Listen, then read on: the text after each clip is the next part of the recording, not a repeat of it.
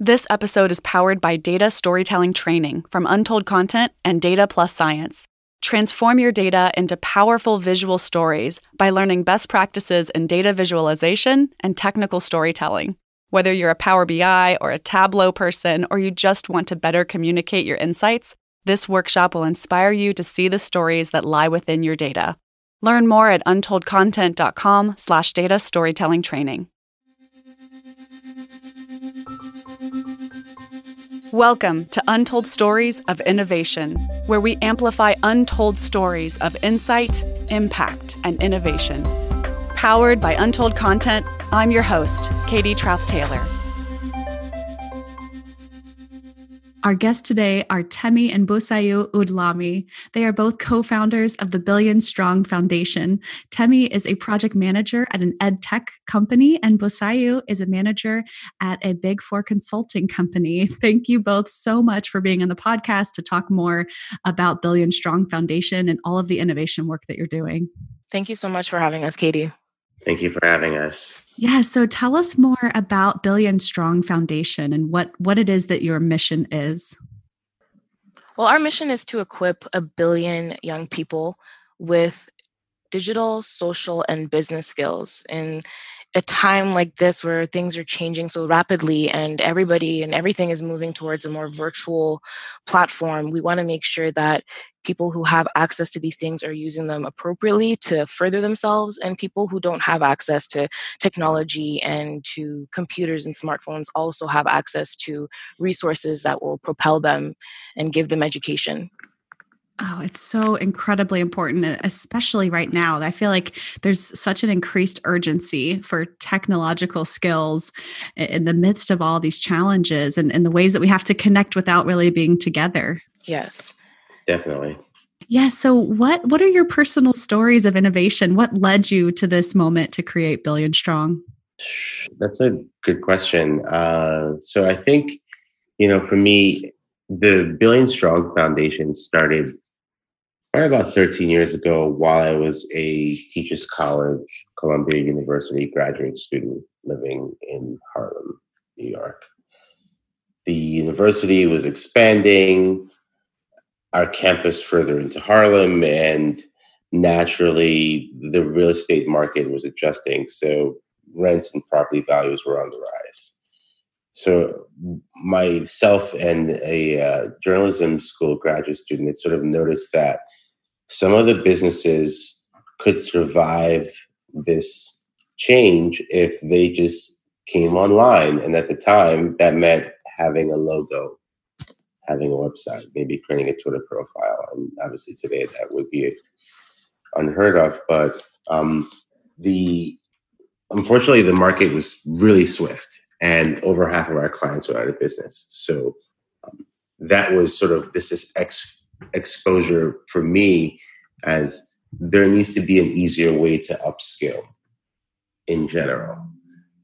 Later in my career, the opportunity to work at the World Bank as a junior professional associate allowed me to take my passion into developing a social network program. And in this example, for me, it was, I'm joining the bank. I would love to have some more mentorship than what's available. You have these retirees who have 25 years of experience. They're going on to the next level of their career where they're going to be independent sort of consultants outside of the bank. And let's have a mentorship program where they provide their technical experience. And for us as the associates, we can do digital reverse mentoring.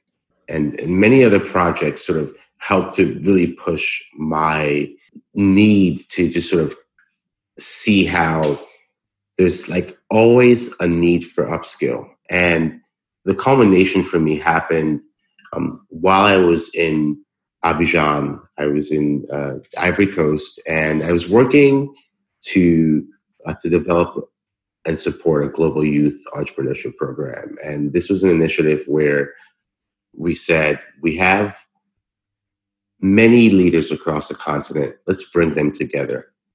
And while we were doing that, we found out that there was such a significant need to upskill everybody who didn't actually get selected into our program. And the only logical way was to take the three pillars that I had noticed looking at the past 15 years, regardless of whatever change, you always have the need for whoever these individuals are to have digital skills, social skills, and business skills. And I approached Tammy last year and asked if she would love to execute her vision, and I can let her tell you more about that.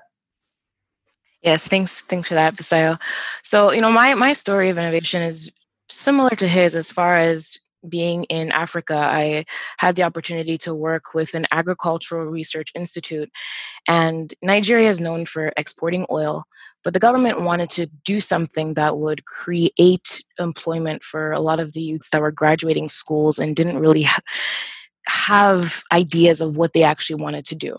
There was a lot of talent to task, and that was missing. And so with this program they created, they wanted to turn the farming industry into something that the youth could take a hold of and revive. With all the arable land in Nigeria, it's unfortunate that a lot of products are being imported that could be created there. So the government started training these graduates on how to build their farm, how to grow crops, how to use the tools, how to start fisheries, how to create biofuels with byproducts, and how to add value to a lot of Nigeria's staple crops like yams, cassava, rice, and turning those things into globally recognized food items like breads and chips and snacks. And so just working on that project and seeing how lawyers and some doctors, they were changing their career path and embracing farming and agribusiness as something that was profitable for themselves, but also would help revamp Nigeria's economy. That was just eye-opening for me. And just knowing that if they had steady access to electricity or the internet, or just being able to create websites to promote their farms and their crops, how much of a difference that would make in their ultimate goal of generating revenue from farming. So, that was something that was always on my mind, that yes, they have these tools to do this thing that the government wants to promote the economy, but how far can it go if they're not able to reach outside of the economy? How far can it go if they aren't able to start exporting their goods? And so that idea of, creating a platform or making them more aware of being able to sell themselves online was on my mind. And now currently in my current job, as I work with on a project where we're creating e-patients for doctors and nurses, or future doctors and nurses actually, that are studying and are unable to go into the hospital and complete clinical rotations. But now they have the opportunity to diagnose a patient, albeit a 3D patient, but they're able to get that education that they can't get from going to the hospital. They have that right in their pockets, on their phones or on their laptops. And so the idea of breaking down barriers and bringing technology to people who otherwise wouldn't be able to access it has always been a passion of mine. And then when Busayo tapped me on the shoulder to do this, I thought, this is exactly what I've been trying to get into. I want to be able to be a part of the movement of bringing this knowledge, bringing these skills to a vast group of people, whether they're in Africa or whether they're just in our neighborhoods but aren't familiar with using online platforms to promote their business, or gaining social skills, or learning digital skills beyond basic coding. Absolutely. It's one of the issues that I studied too as part of my dissertation research, where some of the challenges in digital literacy among certain communities, and it's amazing the social and economic and cultural and racial sort of relationships of how we view technology. And there's also age, yes. Obviously, and I think we shouldn't make too many assumptions, because a lot of older adults are very digitally literate, Mm-hmm. but obviously every generation sort of has its own digital literacy level, if you will, or the ways that they view the world, because they use technologies in such different ways, or were exposed to it at such younger ages. But there's so many different factors when I think about what's involved when someone is resistant to learning about technology or has a barrier to overcome in terms of how they might be able to use it better in order to get ahead or have more options in life. Yeah, I totally agree. And one thing that I have noticed as far as the older generation being comfortable with using technology is their security. You're putting yourself out there into the world, or somebody can hack into your computer and get your information. And so one thing that we really want to focus on in as far as upskilling digital skills is cybersecurity, and basics from how to create a secure password to how to make sure that you're not being phished or clicking on suspicious links. That kind of thing is not really taught in schools, but that is something that is so readily available on YouTube or online, and we want to bring that to people. So, they learn that even if they're not searching for it, they have a place where they can see that easily and be more comfortable being online. That is such a great point. There's also, I think, the next a related issue is the ability to understand what information is accurate and factual and what isn't. And being able to train and help people be empowered to assess a source and know whether it's credible or not, and to refer to multiple sources. And that's another area I think it's such a critical part of being able to be a responsible citizen. And so that's another kind of area that I think is so much part of this conversation. Have you talked much about that too? Well, I mean, I think we've spoken a little bit about digital literacy, but I think that we sort of run this gamut that you mentioned before, which is, if we're going to talk about digital literacy and the confidence, I think we have to first maybe talk about the actual exposure. We're in this scenario right now in America where you have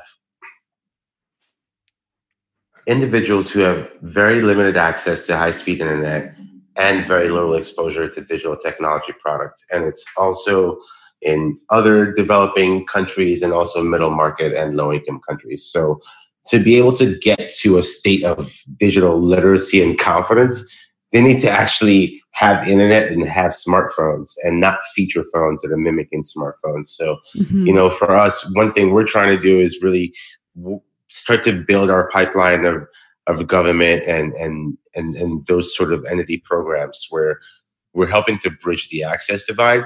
Because then if we bridge the access divide, then you can get to a state of digital confidence because you've seen a smartphone before.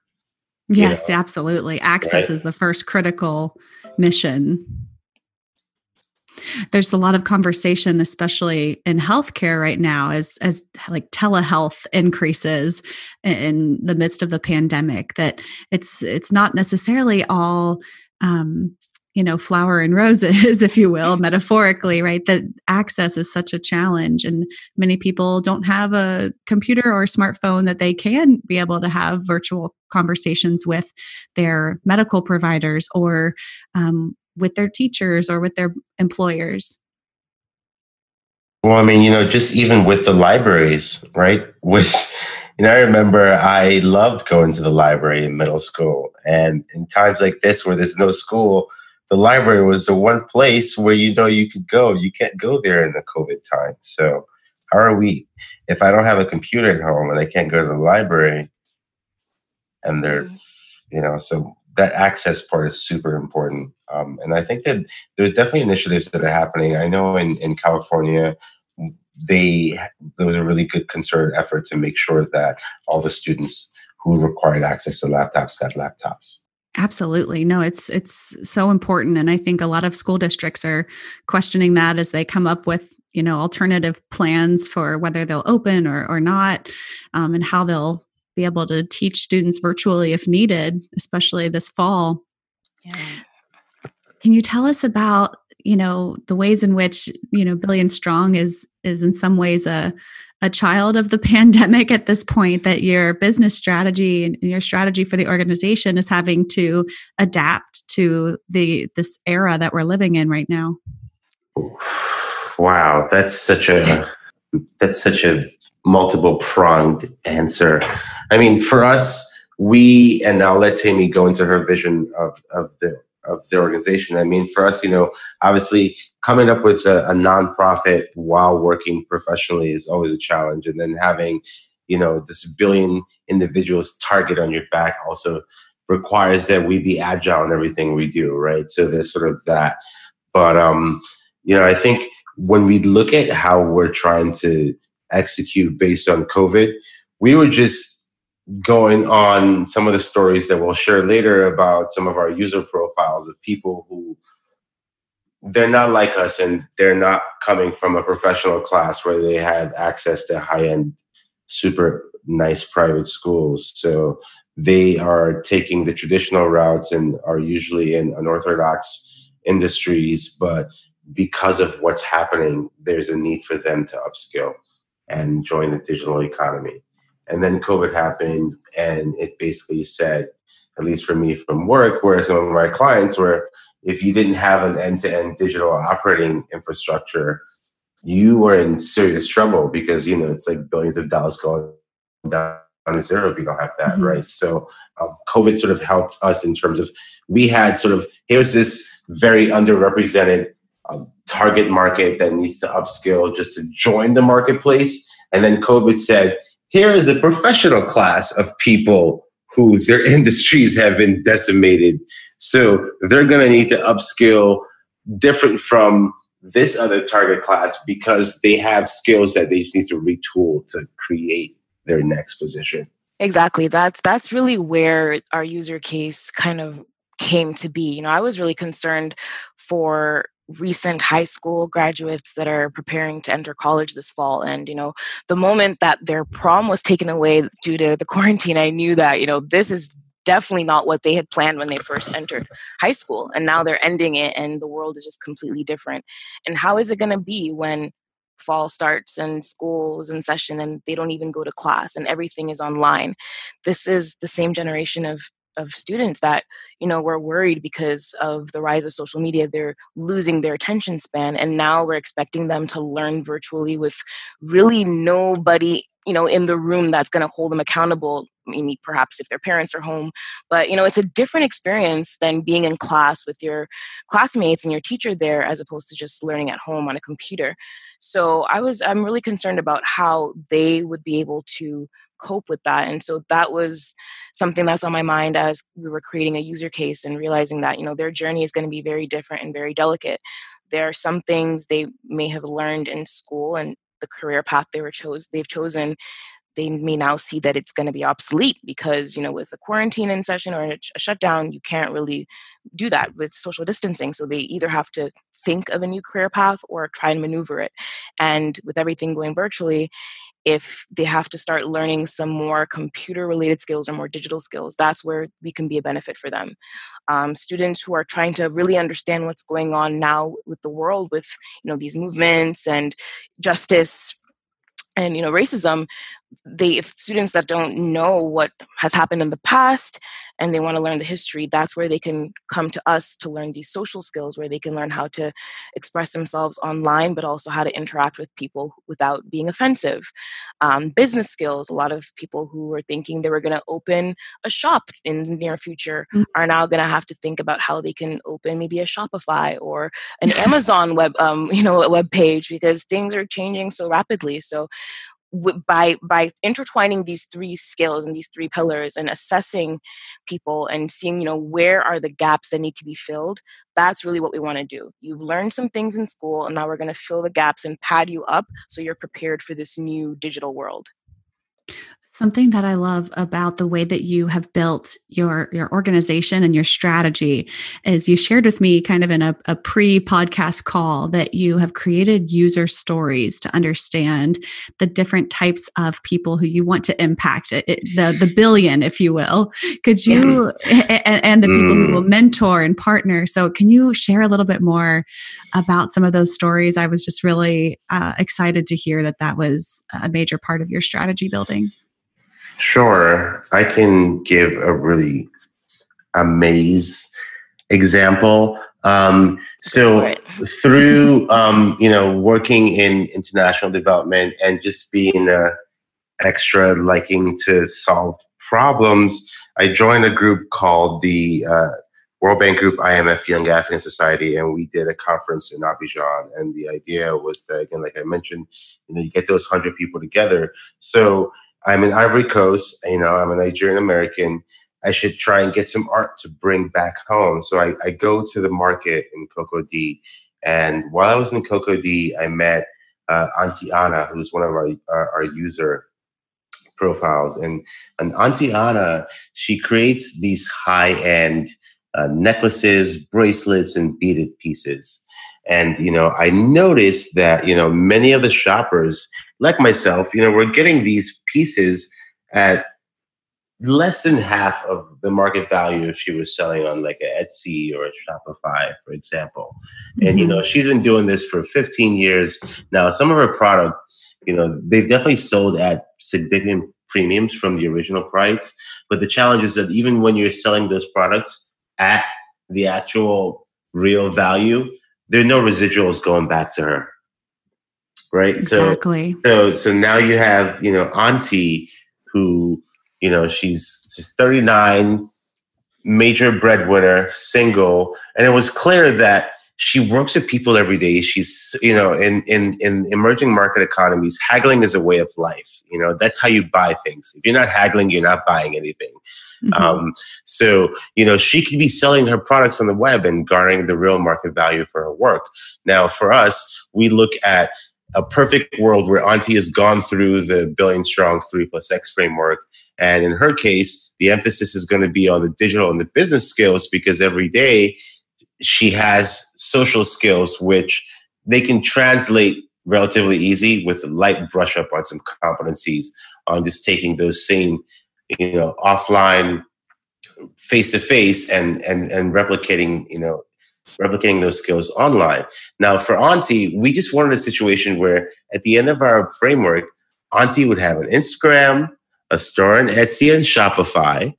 And because she taking, the business skills component, which part of that is, marketing and business fundamentals, she would be able to actually use the web to source out the materials to make sure that the price she's paying for the materials for products in Ivory Coast, it's actually the best price, and in this way, she actually has some sort of economic empowerment.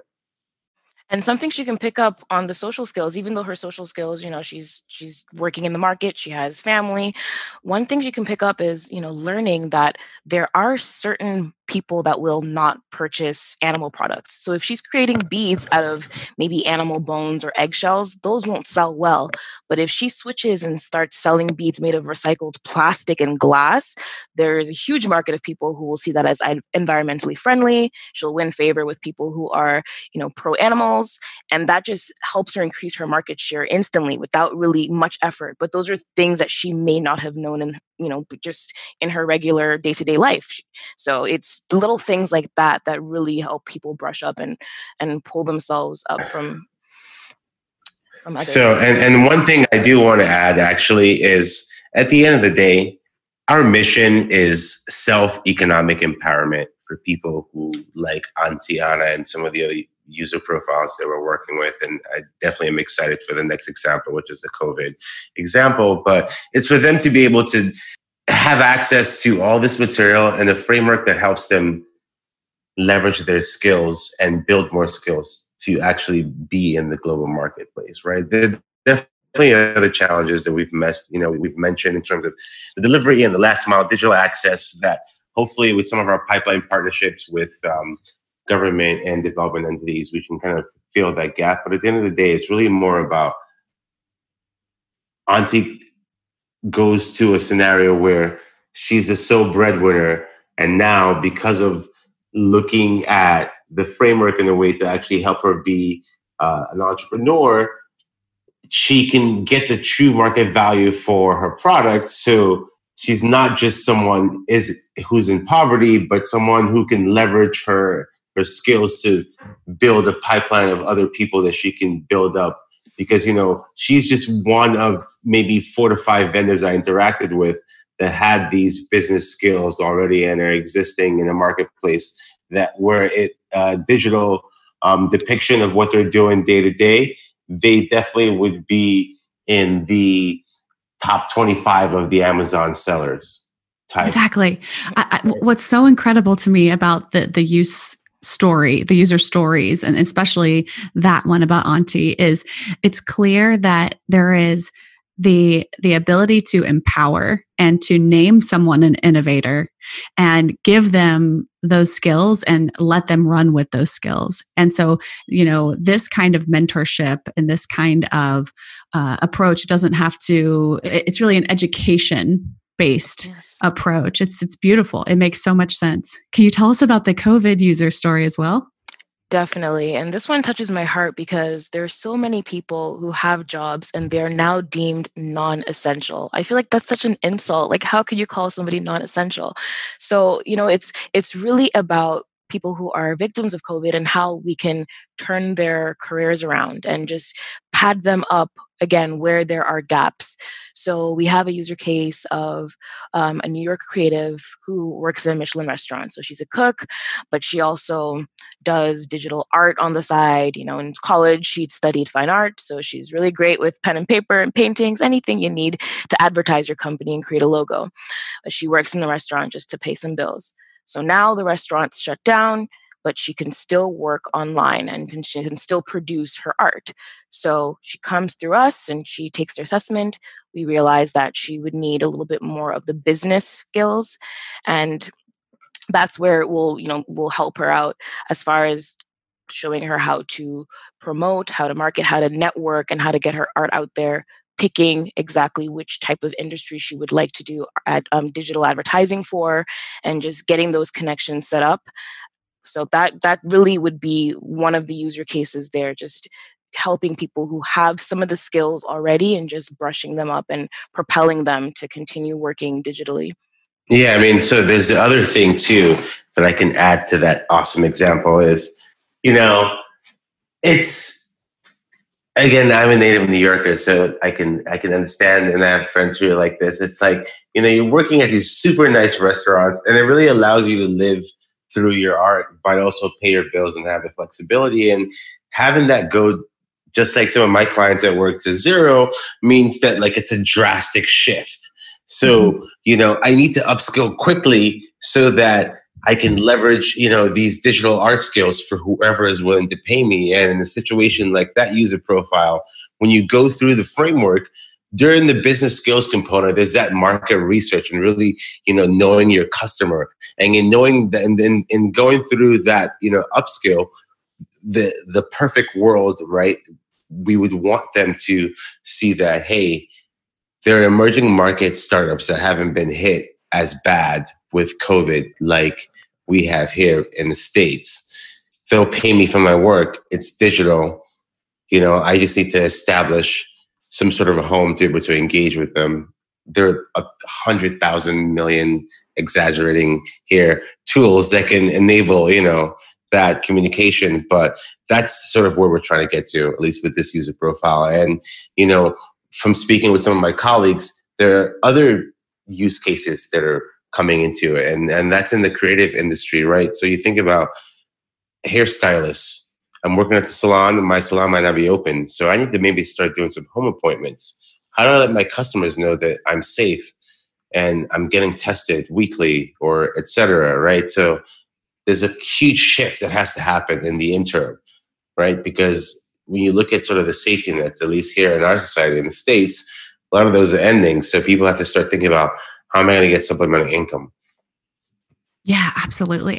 This is why I think your 3-prong approach makes so much sense. You're not just thinking about digital, education and comfort and confidence with certain digital tools. You're talking about business skills as well as social skills, and helping each user kind of come in and determine which areas will most help me transform my skills, my talents, my interests, my experiences into a new thing or the next step for me. Yes. Thank you. Yeah, I totally agree.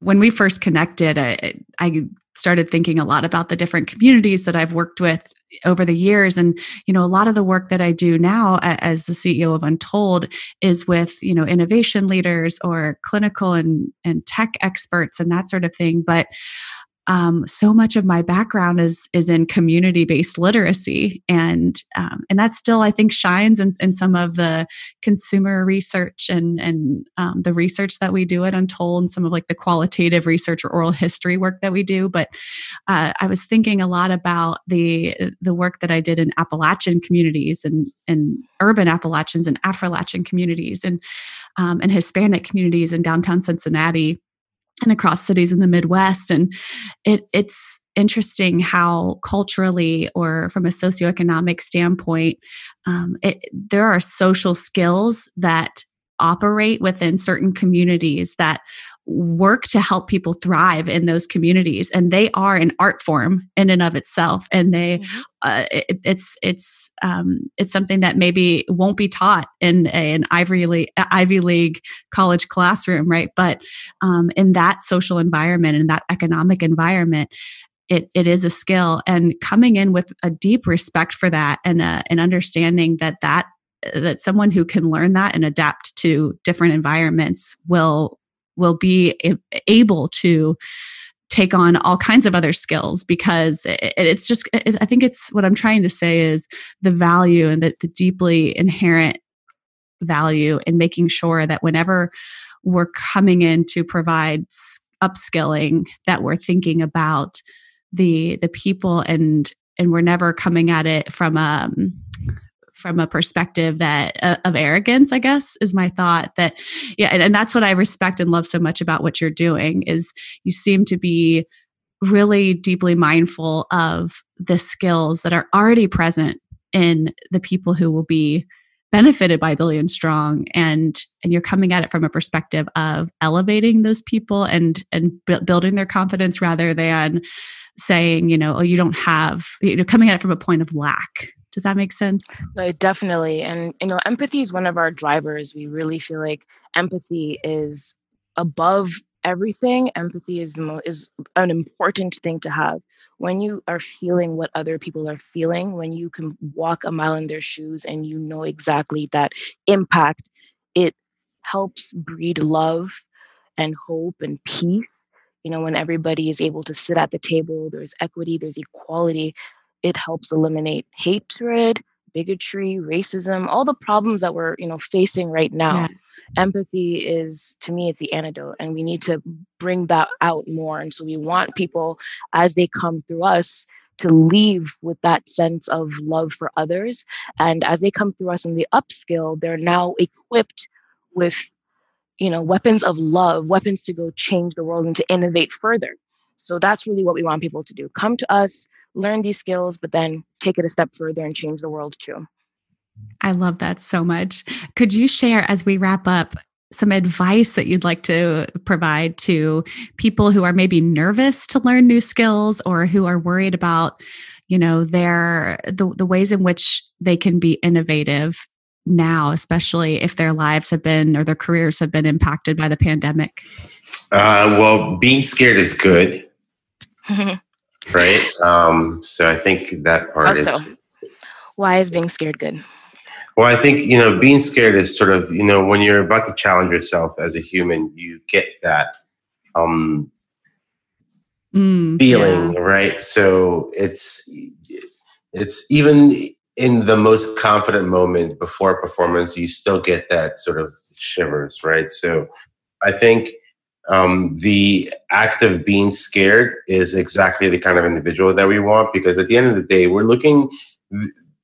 we acknowledge the human part of our existence. And that means that there's some people who just don't want to do anything. And, in today's society, some people would say that's where universal basic income comes into play, I guess.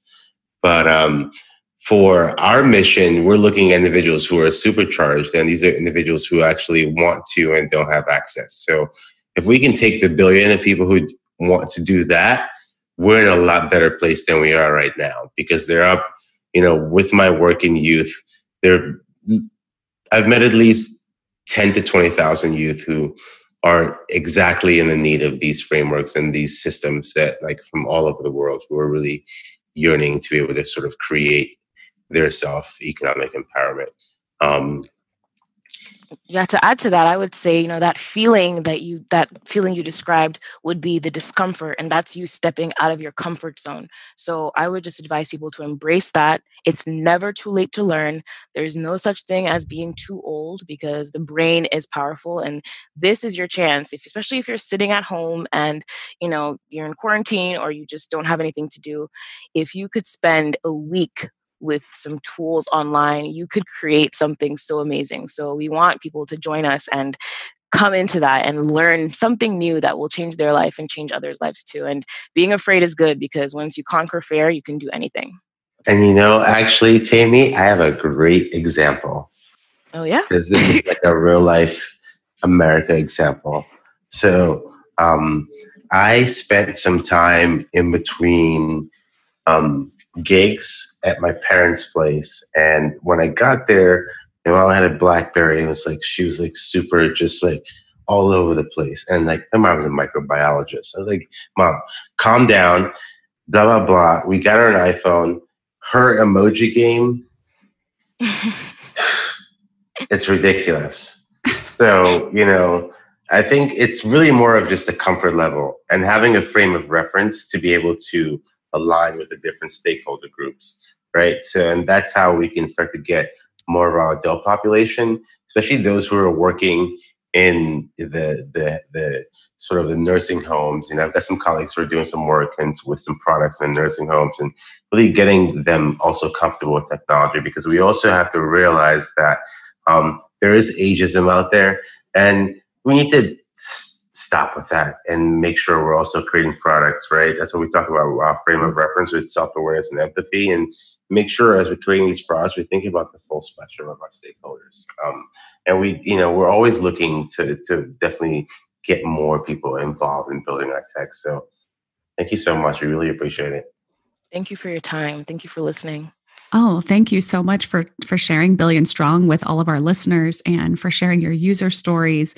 I know that we were all inspired by this, and on a personal level, but also, of course, from a business perspective. If people want to get involved and learn more, how can they reach out? Yes, please visit us at billionstrong.me. It's billionstrong.me. Perfect. Temi and Busayu, thank you so much. It's been such an energizing conversation. I can't wait to learn more about how I can get involved personally, and I'm really excited to hear more innovation stories come out of your work. Thank you. Thank you so much. This was great. Thanks for listening to this week's episode. Be sure to follow us on social media and add your voice to the conversation. You can find us at Untold Content.